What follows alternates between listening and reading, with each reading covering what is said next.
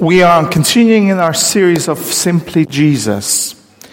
And last week we looked at the nature of the miraculous side of Jesus' ministry. We dealt with the blind man in Jericho, where Jesus asks him the question, "What do you want me to do for you?" And he said, Jesus, I want to receive my sight. And Jesus healed him at the spot. This morning, I'd really like to focus on a different side of Jesus' ministry. And it has to do more with the way that he taught, the way that he presented truth, and the way that he led people to embrace God's kingdom. And one of the things that we're going to be looking at is a very popular passage. Before we do that, I just wanted to remind ourselves that God has been teaching us some good things as a church. And I just don't want for them just to be snippets of information. One of the things that we did 2 weeks ago was that we had the prayer week. And again, I don't want to dwell on that, but I just want to celebrate the fact that as God's people, we prayed. And I know that not all of you were able to make it, but I'm just thinking of the power that God has in answering his prayers. So as you've noticed on your notice sheet, that one of the things that we prayed the week of prayer, was that God would provide somebody who's going to come and lead the ministry of Cafe. And as we've been involved with interviewing and appointing, Emma, Jenny and I have been really surprised in how God has provided the person at the right time when we've needed. So I just wanted to throw that in, not just for simple information. I just want to throw in that we're praying. And one of the things that I think everybody prayed, or it was mentioned throughout the whole week of prayer, was that God would provide somebody for Cafe. And God has answered our prayer. So I just wanted to celebrate the fact that God has been answering our prayers. So that's great. The other thing before I carry on is that today is the last Sunday for my mum before she comes again. She wanted to share something, but she is too nervous to share. So on her behalf, I want to extend my gratitude for the way that you have blessed us and have blessed her during her time here. I'm going to go with her just to accompany her, but also try to establish the partnership that is going between WEBA and the Baptist Union of Albania. So I'm going to be there only for two days. I'm coming back on Wednesday. So, but would value your prayers for that, and value your prayers for my mum as she is really struggling to go back. Let's move on to the passage. Simply Jesus. Thank you, Father God, for your word. Thank you that although it's ancient, it's got so much potential and life in it. And my prayer is, Jesus, that we not only become stewards of good information that comes from your words, but we become, Lord, transformed people for your glory. And we know, Lord, we recognize that we cannot do this without your Spirit. So would you enable us? Would you teach us? Would you reveal yourself afresh to us by the power of your Holy Spirit? In Jesus' name, amen. So let's open our Bibles in Luke chapter 4, and we're going to be dealing from verse 14 to 29. As I said, it's a very popular passage. Luke kind of, until the first 3 chapters, he talks about the beginning of Jesus' ministry, and in Luke chapter 4 is basically the start off, the kickoff of what Jesus has just returned from his 40 days of fasting in the wilderness as just the beginning, the set-off, the kick-off of Jesus' ministry. And verse 14 begins like this. Jesus returned to Galilee in the power of the Spirit, and the news about him spread through the whole countryside. He was teaching in their synagogues, and everyone praised him. He went to Nazareth, where he had been brought up, and on Sabbath day he went into a synagogue, as was his custom. He stood up to read, and the scroll of the prophet Isaiah was handed to him. Unrolling it, he found the place where it is written, "The Spirit of the Lord is on me, because he has anointed me to proclaim good news to the poor. He has sent me to proclaim freedom for the prisoners and recovery of sight for the blind, to set the oppressed free, to proclaim the year of the Lord's favor." Then he rolled up the scroll, gave it back to the attendant, and sat down. The eyes of everyone in the synagogue were fastened on him. He began by saying to them, "Today, this scripture is fulfilled in your hearing." All spoke well of him and were amazed at the gracious words that came from his lips. "Isn't this Joseph's son?" they asked. Jesus said to them, "Surely you'll quote this proverb to me, 'Physician, heal yourself.'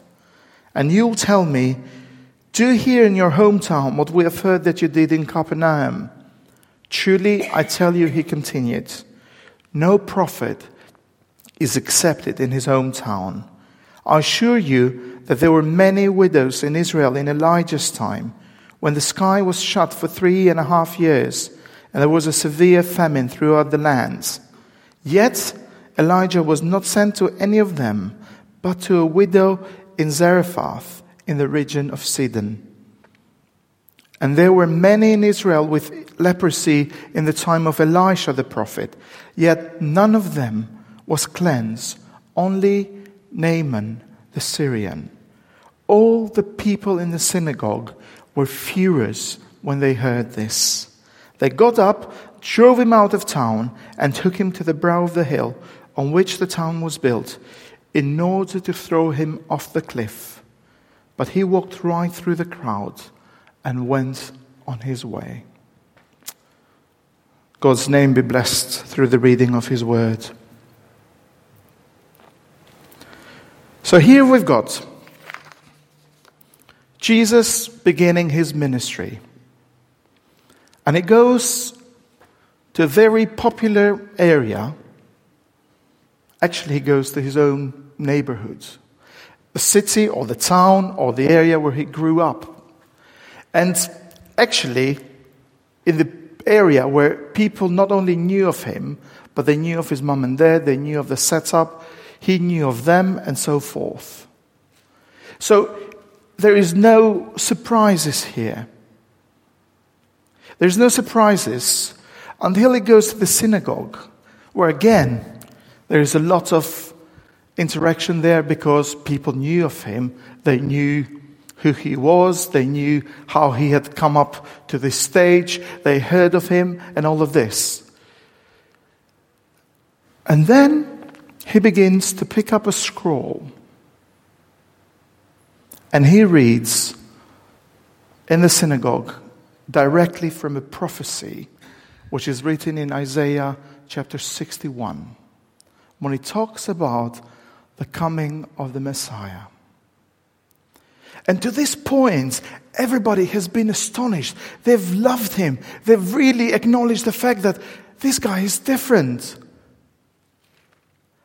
And then he reads the prophecy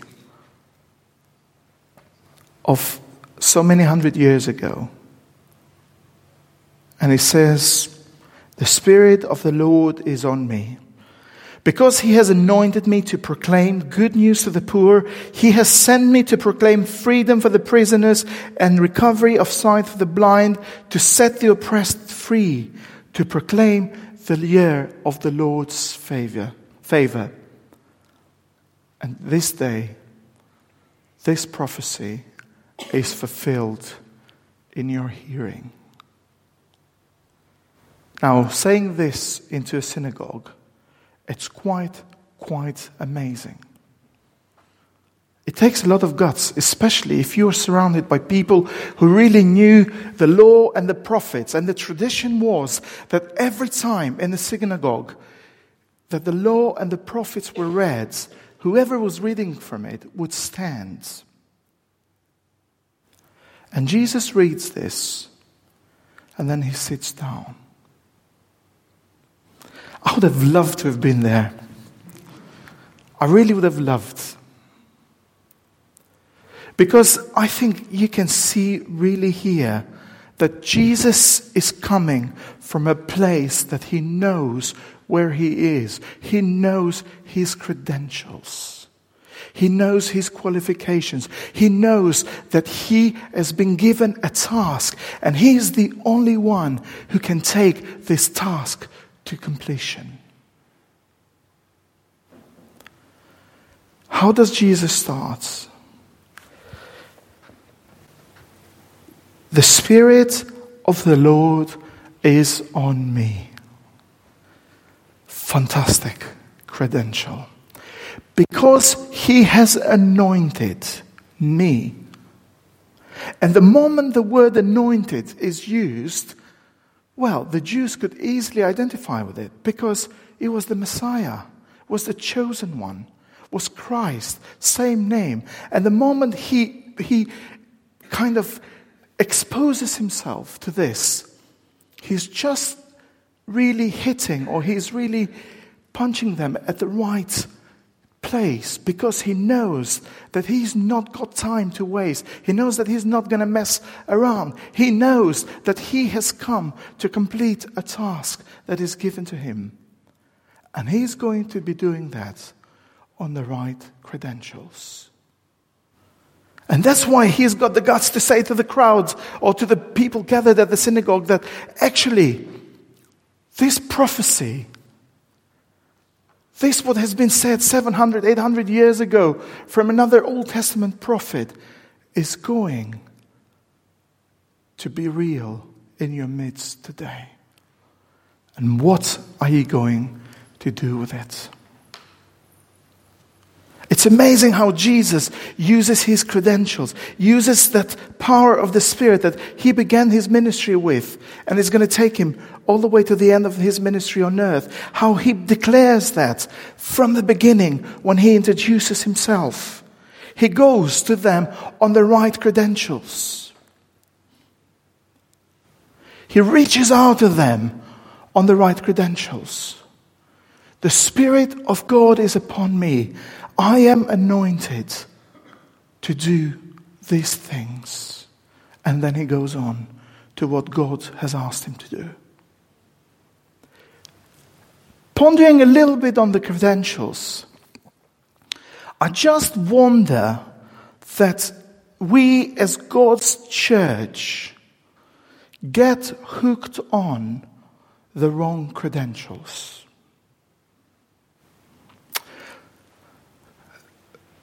I have not shared the Navy story for a long time. The Navy base was in my home city.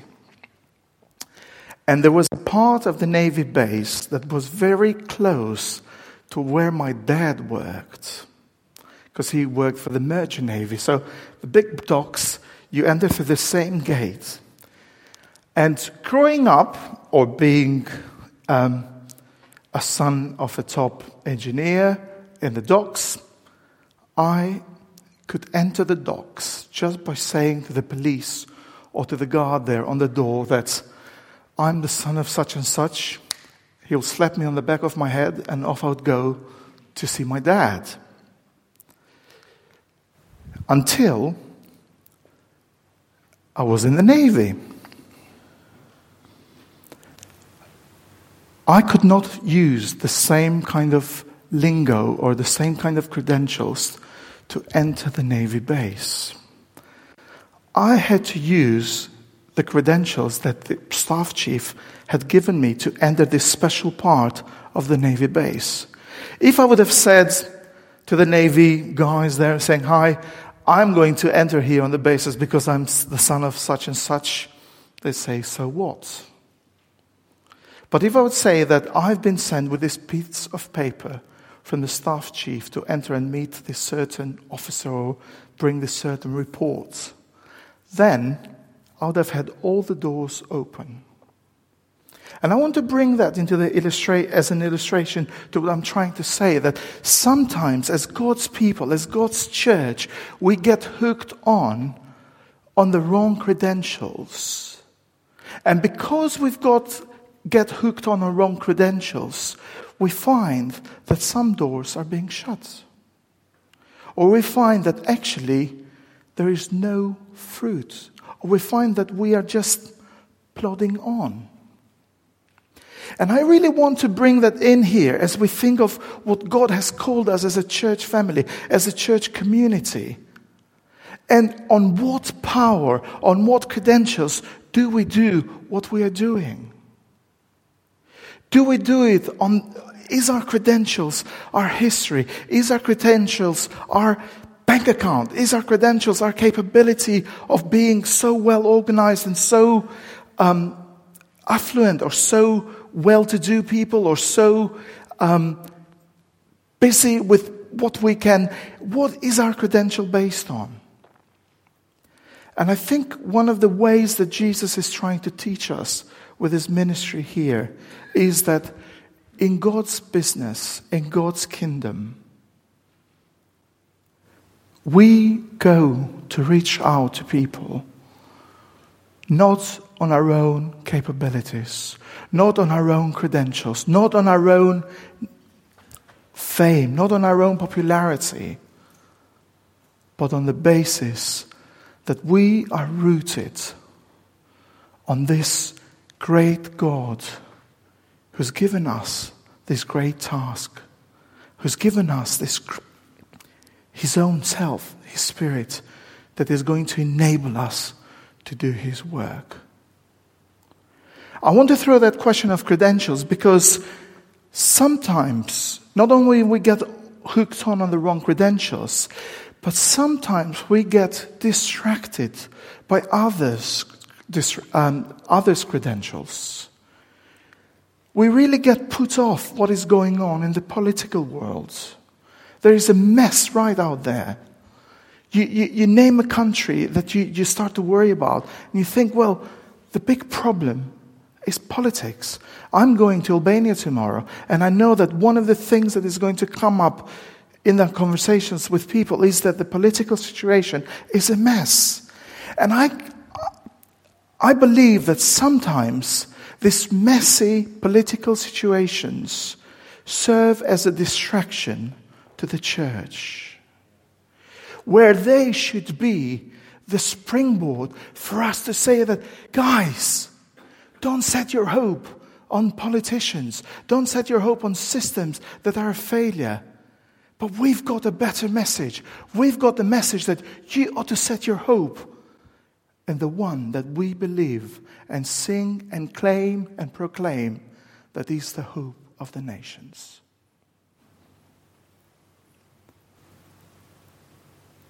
The one who can save the world.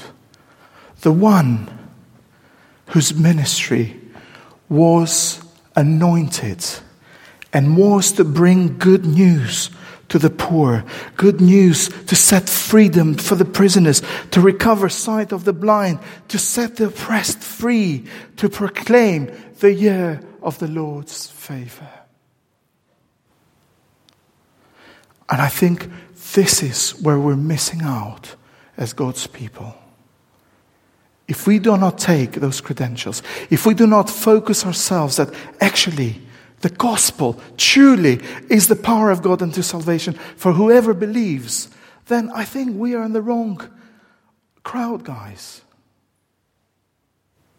We are in the wrong crowd because this is not the mandate that was handed over to Jesus on his ministry here on earth, and this is not the mandate that Jesus handed over to his followers.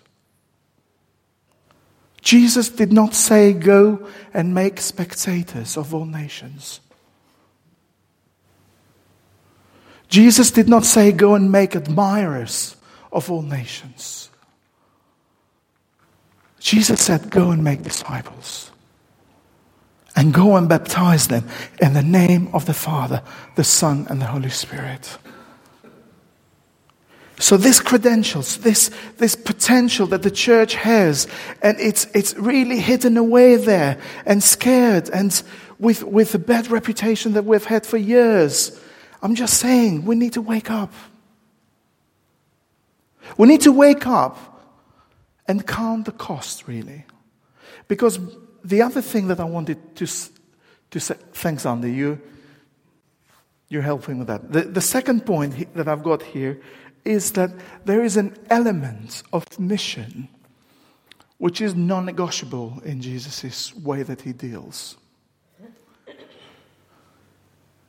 He reads the scripture and he says,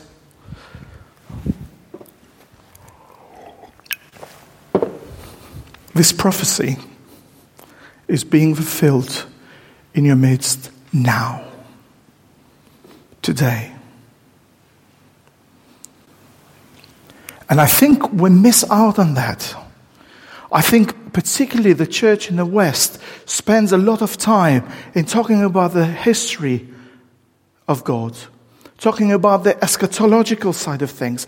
And we lose track that actually there is an element of God's fulfillment of his word and mission in the now. It's in the now, today, now. Jesus, he says, today, this scripture is fulfilled in your hearing. This scripture is fulfilled in your hearing. God is not only God of the past tense or of the future tense. God is also a God of a present tense. And this is the God that I want to embrace myself, and this is the God that I would love for us as a church to embrace. That actually, God, what are you doing now? How are we going to set the oppressed free? How are we going to bring the good news to the poor? And we talk about those conditions that Jesus is mentioning. Yes, let's talk about the physical conditions. But I want to extend it and say these are the spiritual conditions as well. The word for poor is the same word that Jesus talks in the Beatitudes. Blessed are the poor in spirit. Blessed are those who are bankrupt before God. And they're saying, God, we can only rely on you and accept what you're doing. Blessed. He has to proclaim good news to the poor. He has sent me to proclaim freedom for the prisoners, recovery of sight to the blind, to set the oppressed free, to proclaim the year of the Lord's favor. This is amazing. And the same Spirit that was on Jesus Christ is the same Spirit that Jesus promised to his disciples, that they were going to receive it after he would leave this earth. And he was going to give them the power. He was going to give them the power to do these things. And I want to suggest this morning that I personally, as Marky, want to believe more today into the power of this Spirit. If we really want for this proclamation of good news to be good news for the poor. If we really want to proclaim the year of Lord's favor. Here in Westbury Park, in the city, in the UK, in Europe, everywhere. Do you see God's mission here? Do you see his heart? And the last bit that I just want to remind ourselves is that in doing this, somehow in God's economy, even for Jesus, the outcome was personal. So when Jesus declared this into the synagogue, this had a personal outcome for the listeners. It had a personal outcome for Jesus as well. And I just want to stop and ponder a little bit on that, because I think this is one thing that I struggle as a human being. The outcome here is that people's attitude towards Jesus changed from embracement, from a wise guy, from a, what they use a word,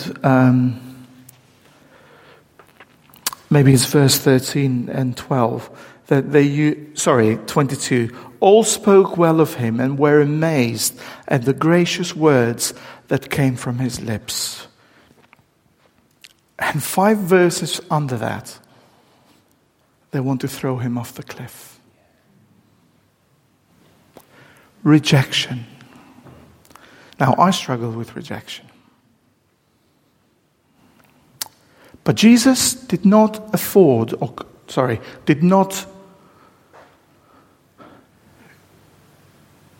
bother or did not deal with the idea of rejection on the basis of what he could afford or not.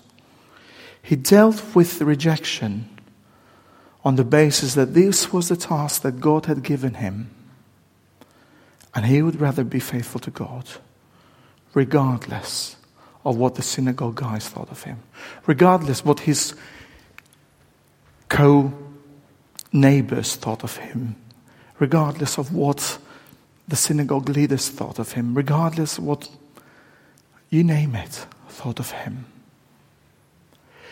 And I just wonder whether rejection is something that God's church doesn't deal well with in this day and age. Especially when it jeopardizes our popularity. Especially when it has to do directly with something that deals directly with me personally. And I want to throw that in because this is one thing that I really struggle myself. That's by nature, I'm a people pleaser. And by nature, I would go the extra mile just that I don't come to that place of being the door shut on my face and being thrown under the bus. And when it comes to the ministries, and when it comes to our life of discipleship, it's really, really hard because you are torn between two things. You're torn between the life that you want to live out by pleasing God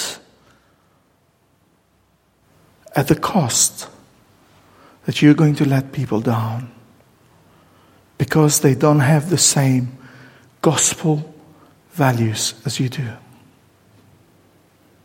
And I want to encourage us today that as we have a time of worship and we're going to have an opportunity to pray here in the corner for those who wants to, as we deal with this, I just want to go back to what Jesus said.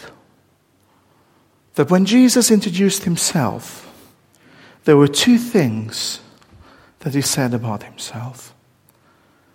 It was his reliance on the Spirit and his reliance on the stamp that God had given him, the Anointed One.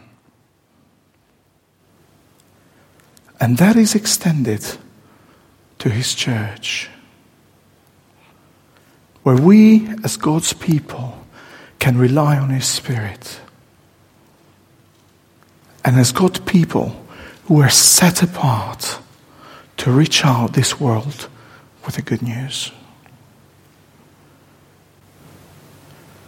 Perhaps you're sitting here today and you're thinking, well, I'm not sure if I've hooked on the right credentials. I'm not sure if I've hooked on the bad credentials.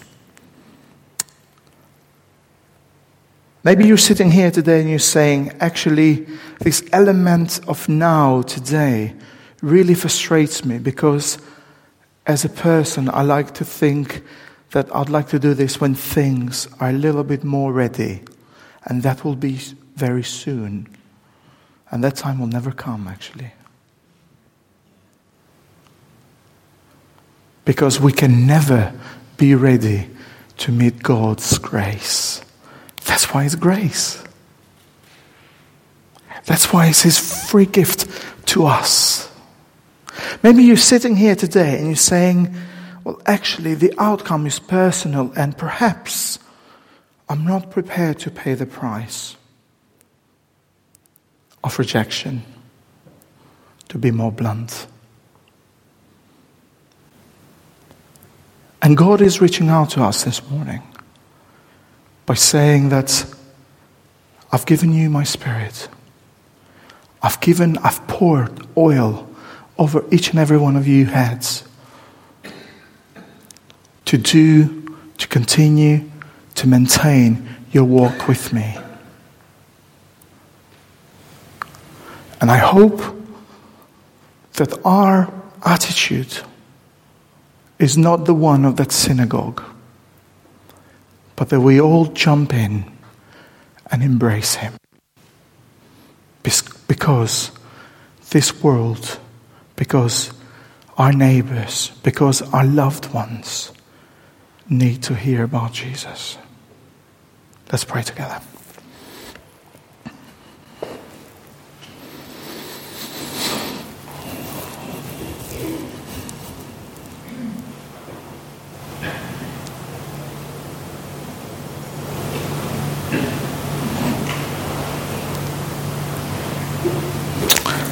Thank you, Lord Jesus, for your Spirit in us, in our midst, present to enable us. Thank you for your anointing. And thank you, Lord, that we've got both of these because of what you have done for us. So we do come to you, Lord, on the basis of your death and resurrection as people who recognize that sometimes, whereas I speak for myself most of the time, I get my credentials wrong. Have mercy on me.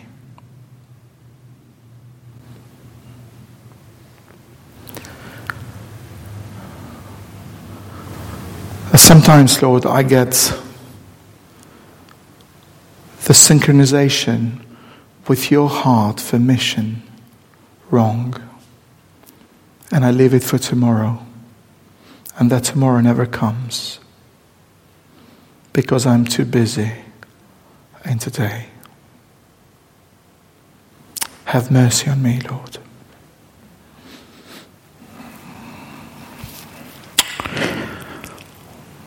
And your Spirit was called the Helper. So we reach out to your help, Holy Spirit. For those times where we're going to be rejected because we have claimed a truth of your promise and your word.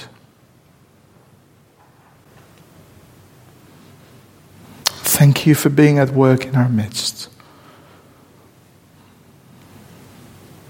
Lord, as your people, as individuals, we want to declare the year of the Lord's favor.